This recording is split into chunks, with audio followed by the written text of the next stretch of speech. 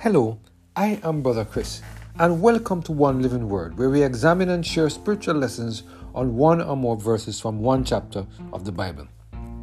Today we're focusing on the topic, God has our back, based on our reading of Genesis chapter 30, verse 37 to 43. Let us hear what the word of the Lord has to say in this passage of Scripture. And Jacob took him rods of green poplar, and of the hazel and chestnut tree, and piled white streaks in them, and made the white appear which was in the rods.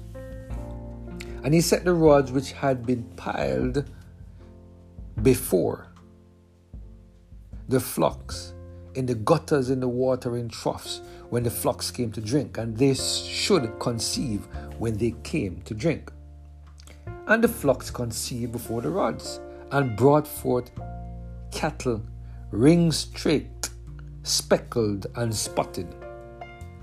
And Jacob did separate the lambs, and set the faces of the flocks towards the ring-streaked, and all the brown in the flock of Laban.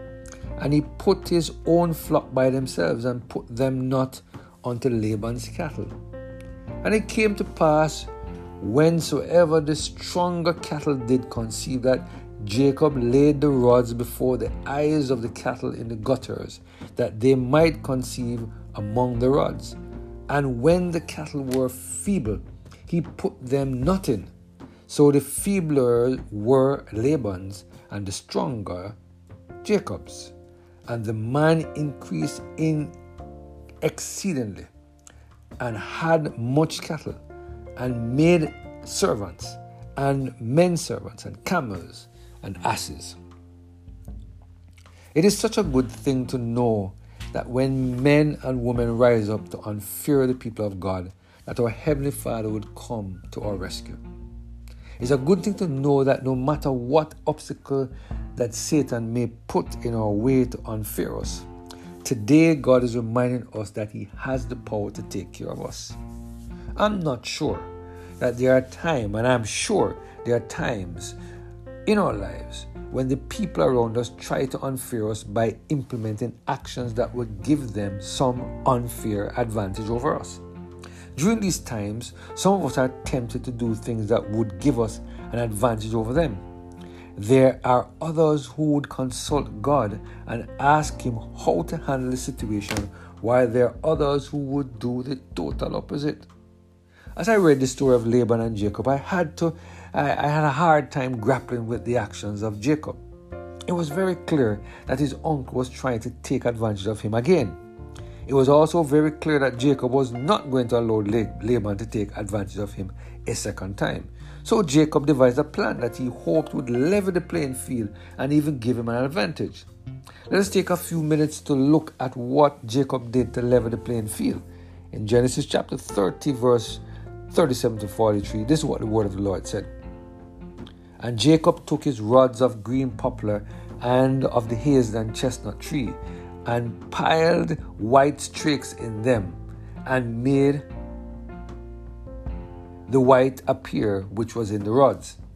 And he set the rods which had been piled before the flocks in the gutters in the watering troughs when the flocks came to drink, that they should conceive when they came to drink.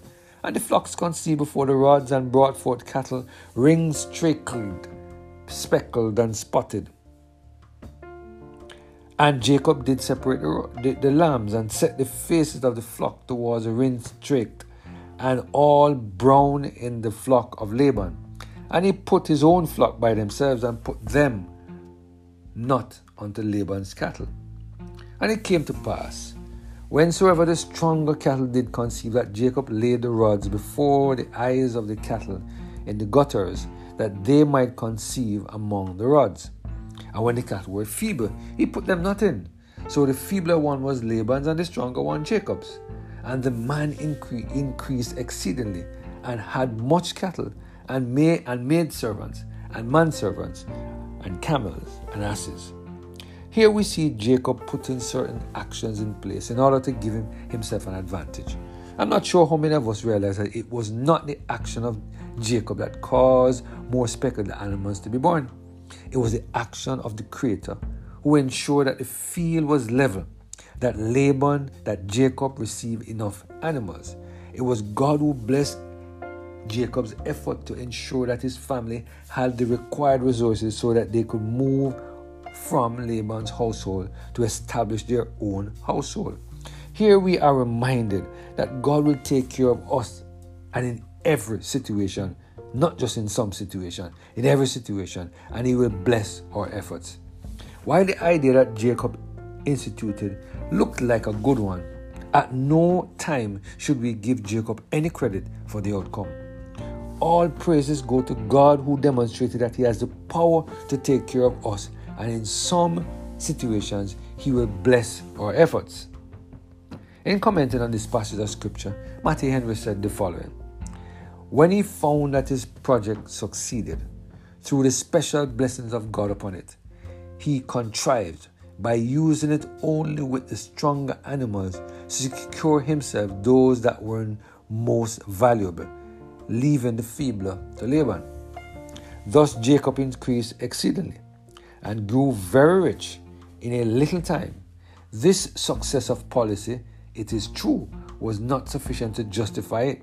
If there had been anything fraudulent or unwise or unjust in it, which we are sure there was, for it did divide direction. It did that by dividing direction.